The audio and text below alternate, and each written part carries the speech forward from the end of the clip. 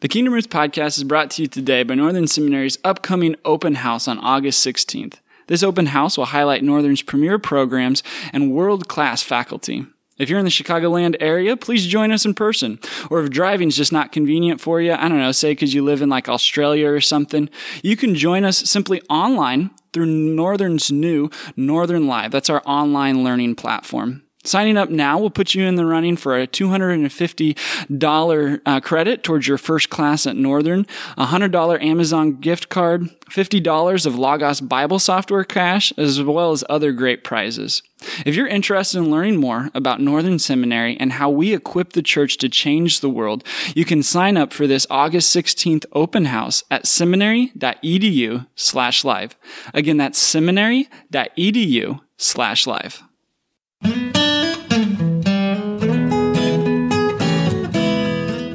Welcome to the Kingdom Roots podcast with Scott McKnight, the conversation designed to look at how the kingdom took root then and how it's taking root now. Today for our episode, we have a conversation with Rick Rusaw on the neighboring church.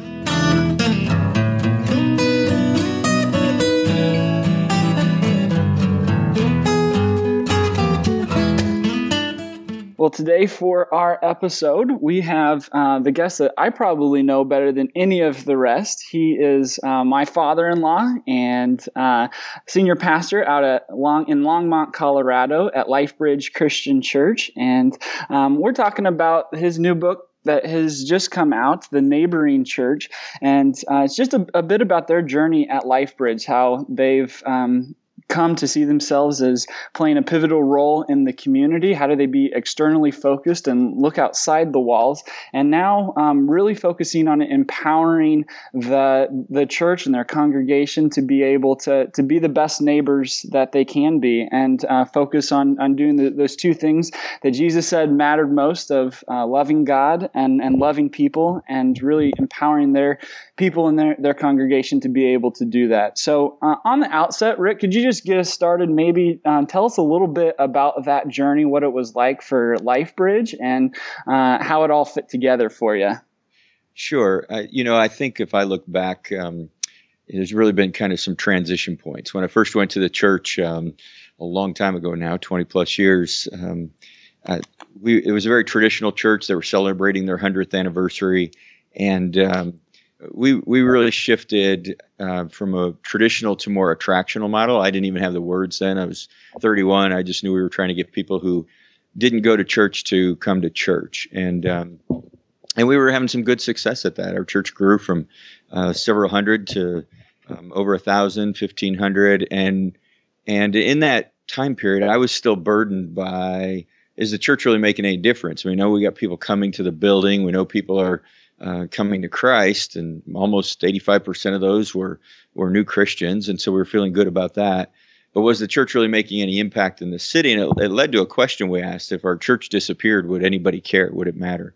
And so we made the shift, I think, and none of these were hard shifts, but they were transitional points for us to more missional. We didn't even know what to call it, so we called it Externally Focused. That's what led to that first book, Externally Focused Church, and then the Externally Focused Life. And it was about, how does the church engage its community? How do we get involved in the schools and social services things? And there's been some terrific things that have happened. The stuff we're doing with foster care has now gone national. Things we're doing with single parents, the mentoring in public schools, those have all been really good things. And I guess this third transitional point was 4 or 5 years ago. We were asking the question, hey, it's great that we're doing this corporately, but how are we getting people to do this individually? And so that transition is maybe more to the word incarnational. And I don't like missional or incarnational or attractional. All those words have been hijacked, and they mean so many different things today. But how do we get people to do this at a personal level? So now we're asking, what would happen if we just got better at the two things Jesus said mattered most: love God, love your neighbor? And what if we actually loved our real neighbor, like the one next door? And so that's been, for us, this journey we've been on. So I suppose the question we're asking now is if you disappeared from your neighborhood, would it matter to anybody? Would there be any kingdom loss because you moved? Well, Rick, I like your book. I like a lot your emphasis on neighbors. And I met Jay Pathak, and the other guy. Yeah. I met Dave the other Runyon. guy, Dave Runyon. I met Runyon, not Pathak. It's Jay Pathak, isn't it? And he explained to me their theory of the art of neighboring, and I just think it's a wonderful idea because it makes church local, it makes ministry local, and instead of trying to solve the problems of the world by going somewhere exotic at great expense and frankly with little impact, we begin to dig down into our local neighbors. And I remember the graph that Runyon and Pathak have is that you have to name your 9 closest neighbors with your they house. do that. They do the tic-tac-toe board. Mm-hmm. Yeah. And that's that is a great challenge for people. And it's a bit embarrassing to some people that they don't. Now we have a neighbor who won't talk. Yes. So that's the way it is. But our neighborhood's pretty friendly, but we're not friends in that sense. Yep. So, but I really like. I wonder if you could tell our listeners, in your focus on neighbors, that Jesus said, love the Lord your God with all your heart, soul, mind, and strength, and then love your neighbor as yourself. But Jesus' strongest word about neighbors, I believe, is that when he calls us in Matthew chapter 5 to turn our enemies into neighbors. And I find a lot of people don't want to admit that they have enemies.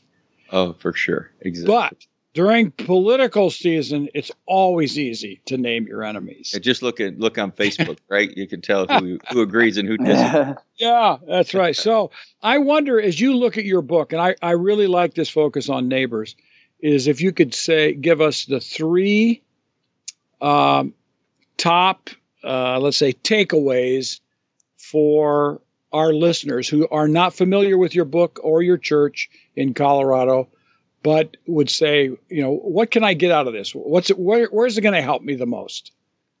Well, I think the first is, right now there's a lot of hand-wringing about what's happening with the church, particularly the church in Western culture, the church in the U.S.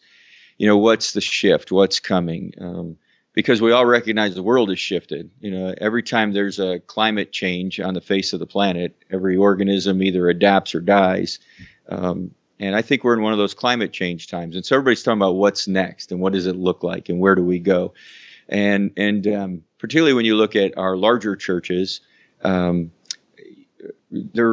in every way we measure things in the U.S. They seem to be more and more difficult around Christianity.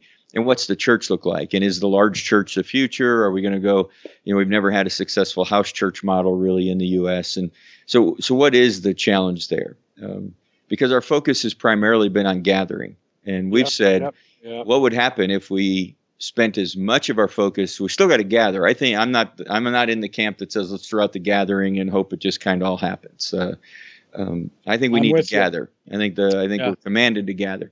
But what if we gave as much energy and effort and attention to scattering as we did gathering? And so I think we talk about that in the book. We talk about what does it mean for us to try to scatter better, and part of that is how do we get our own people to live out some kingdom values and principles in their life, and neighboring being one of those. How is it that they're actually loving God with a little better today than they did yesterday, and love their neighbor a little better? Yeah. And then we shift into talking about some practical ways as a church that we've just tried to make that attempt. And we don't just tell our story. We tell stories of 30, 40, 50 other churches who are all headed down this path. And because there's a lot of ways down this road. And so we talk about what are some of the models, what are some of the ways, what are some of the practices, kind of do's and don'ts around that. But we really focus a lot around what are some simple steps we could get our people to do. We give people at LifeBridge, we challenge them to do 4 things. Can you stay connected in your neighborhood? So we use the neighboring map from Runyon and Pathak, and we actually call it the sheet of shame because the first time I did it, I was embarrassed. I didn't know my name. We asked 3 questions. Tell us the people, tell us their names, who lives in those houses, tell us something about them. They moved here from Kentucky. He's a doctor. She's a lawyer, whatever information, and then tell us some hope or hurt or dream they have, which becomes a real challenge for us. So we say, stay connected. And then we talk about praying for your neighbors. That simple step of praying, and don't pray for them to become a Christian. Don't make them a project, but pray for them because you are a Christian. Just ask God to be in their life, and can you start praying specifically for things? And then the third thing we talk about is play.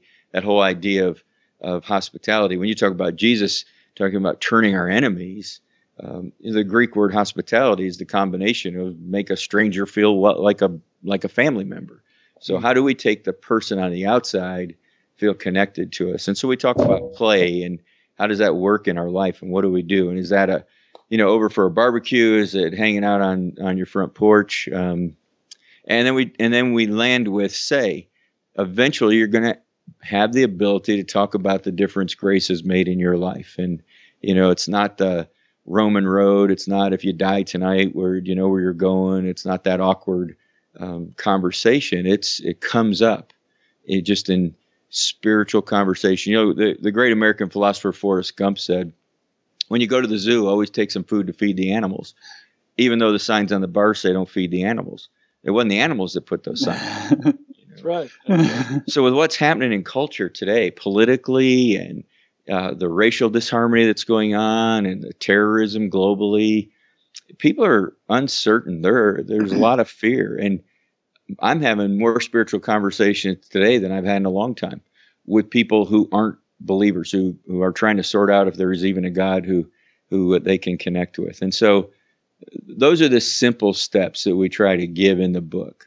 So we talk big picture, kind of what's happening church-wide. We talk a lot about nuns and duns and stats and trends, and then we focus around this scattering aspect, and we try to land it around what if we just helped our people be better neighbors.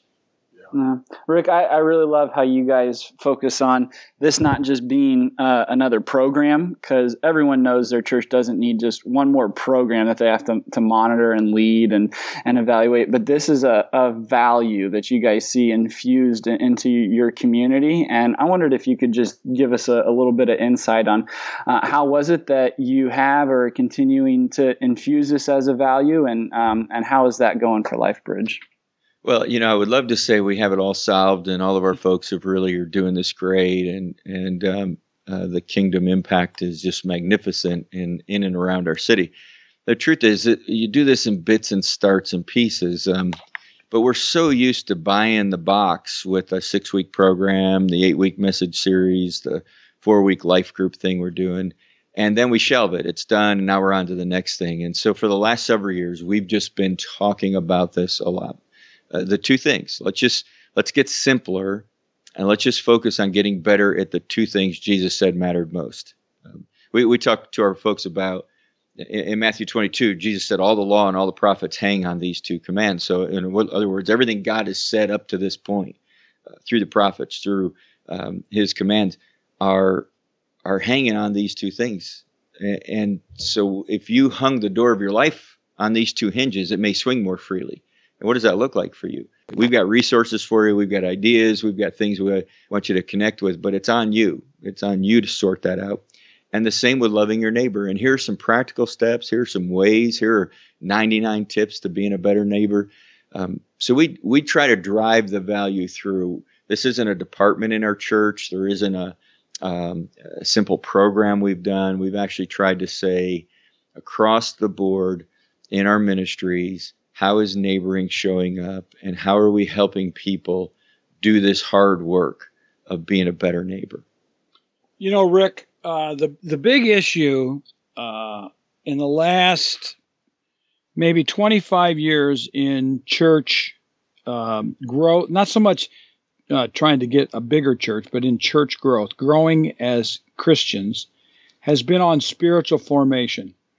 And I think back, the preeminent books of Richard Foster and others over the years have been very influential widely read by people. But one of the things that I've noticed in literature about spiritual formation is, let's say, it's two things. One is how radically individualistic this is for people to grow in their personal intimacy with God, and how unneeded the church is for most of this spiritual formation to take place, so that it's not about building a fellowship, nor is it about being a missional agent in God's world.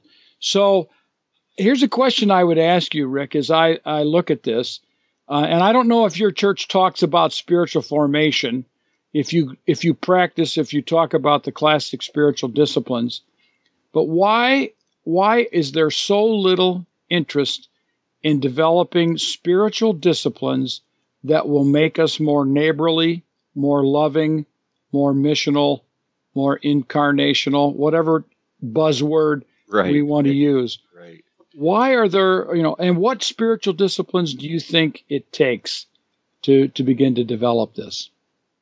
Well, the second half of your question is the challenging one. The first half, I think, is culturally we've been about success. So we measure church success by butts and bucks and baptisms, right? So we keep score that way, and it's hard for pastors because that's how we get valued. We get valued by what the numbers are, but we've kind of made church more about helping people get an exit strategy. I do investing, and one of the first questions you ask is, "Hey, I can see how you're getting me in, but how you get me out? And what's the exit on this thing?" And we've made church more about an exit strategy. You come to Christ, you find grace and forgiveness, and hey, do some good things along the way. And then when you take your last breath, you're covered. Yeah. And we haven't tied in that this is that evangelism, that coming to Christ, whatever word you want to use on that, isn't the end game. It's the starting line. And then we've made spiritual formation a stair-step journey. You do one, you do two, you do three, you do four, and nobody lives like that. We see spiritual formation as this loop thing. We actually use an illustration in the book of you kind of riding the loop up, and you're growing, and all of a sudden you find yourself sliding back, and you start having doubts, and you're curious, and you're not sure, and you feel distant, and then something engages you, and you take another loop up, and we see this movement forward, but it's not this 1, 2, 3, 4 thing, because once I fail on a step, I generally want to pause then. Well, for somehow this worked for others, but it's not working for me. I got to step 2, but it didn't get me to step 3. And I think we've made. I'm great with the fact that we need systems and strategies, because we do. People need ways to onboard and tools to help them move forward.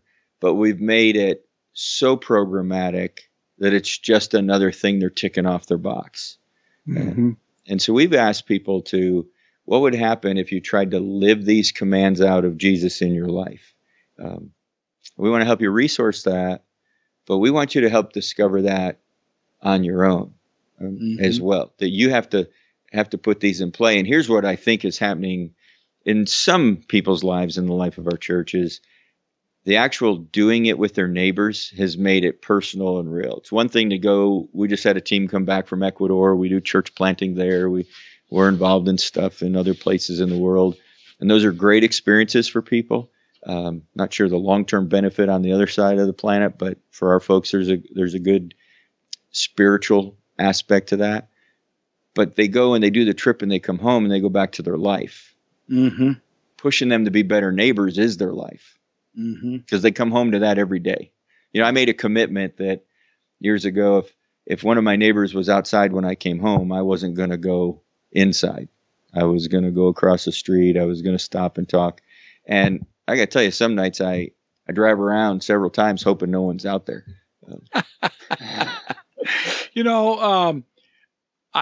When I think of spiritual formation, I think a primary term is sort of intimacy with God, or even ecstasy. In the classic Catholic vision, idea, it's the beatific vision. Right. I think if you ask Jesus, what is a spiritually formed person? I don't think he'd say a person who is in ecstatic union with God through prayer and meditation. I think Jesus would say a spiritually mature person is someone who loves God and loves others. So that I believe that a book like yours, a book like Runyon and Pathak, I think these books are helping us redefine what spiritually formed people look like, so that they become agents of God's love in the world as a result of having experienced God's love and loving God. So I really value this emphasis on loving others, being neighbors, as central to spiritual formation. But I can hear some people who are listening to us. I can hear some people in my church who would say, I'm an introvert. In fact, our pastor tells me that our church, for some reason, has learned to attract introverts, and he doesn't know why.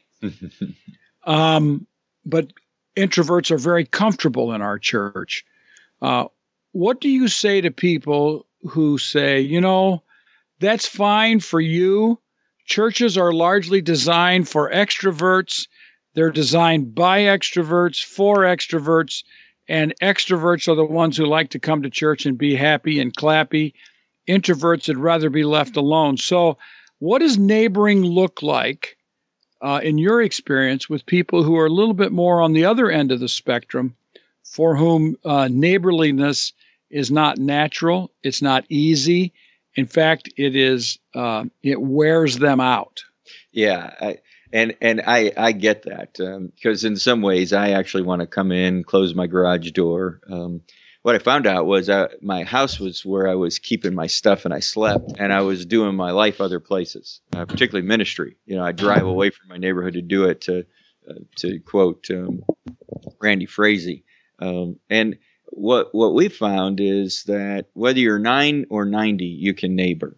Whether you're an extrovert, the guy who can just know everybody, or you're the person who is wired to get to know people at a deeper level and a quieter level. Jesus kind of lowered the bar. He made it hard to get under this one, because I'm not that outgoing person, just because my natural inclinations aren't to have 20 people over to my house for a party, doesn't mean that I can't stand in my backyard and have a conversation with my neighbor who may be just as introverted as I am. When you look at the Good Samaritan story, you take the two guys who have the corner market on God, the priest and the Levite, and they ignore the command. You take the Samaritan, who supposedly, in their view, was a long ways from God. It might be we have to lose our religion if we're going to actually neighbor. All those forms and systems and programs, and if I turn neighboring into a project, then I have to be an extrovert. But if neighboring is coming from who I am, that I'm actually trying to love God and honor God by loving my neighbor, I can be whoever I am. I do that formed the way I'm formed, not formed the way somebody else is formed. Mm-hmm.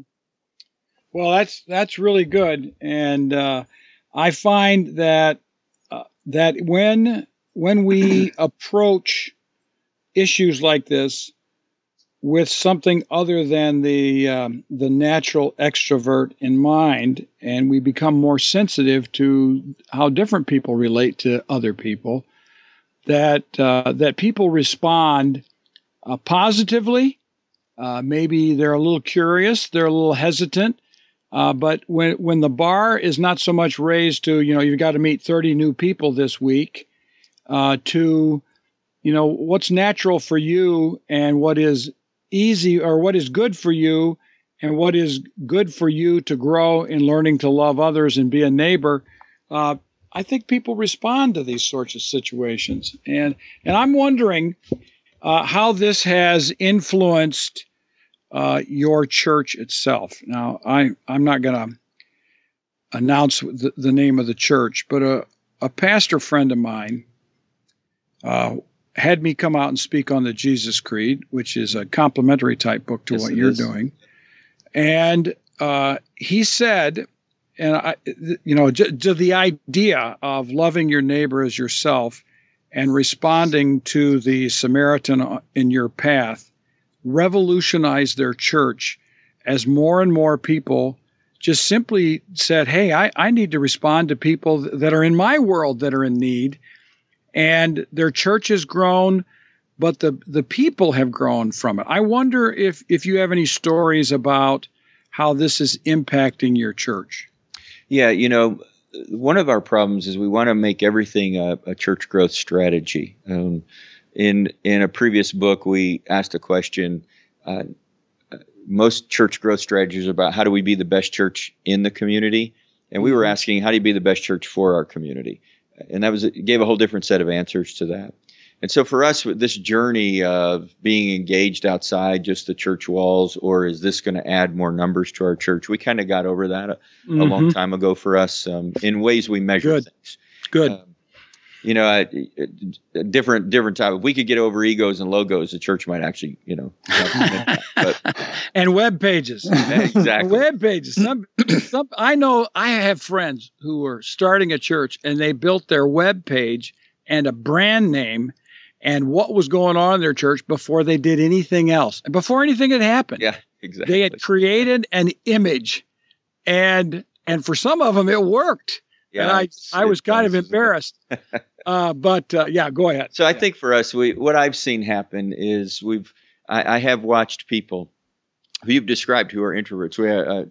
I listened to someone last 2 weekends ago tell me that, I've been hearing you talk about this neighboring thing, and I didn't even like some of my neighbors. We didn't see eye to eye on some stuff. We had dog issues, I think, and that's one of the major things people in America fight about is their dogs.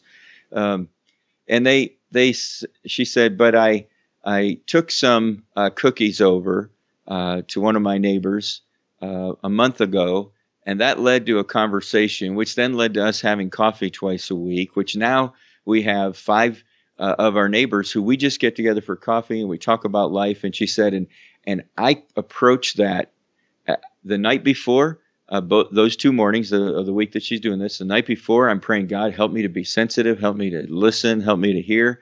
And she said about 3 weeks ago, she asked, is there anything I could pray for one of the ladies? They were talking about something going on with their kids. And her friend said, well, if you're going to pray for her, pray for me. I've got stuff too. And now, as part of that morning coffee thing, they're listing things that she can pray for them and invite her friends. Well, that's a small thing. No one's going to blog about that, but that's a huge thing in her heart and a huge thing in her neighborhood on her street. And I think there's a kingdom thing happening that God ends up honoring that maybe we don't measure very well. Mm-hmm.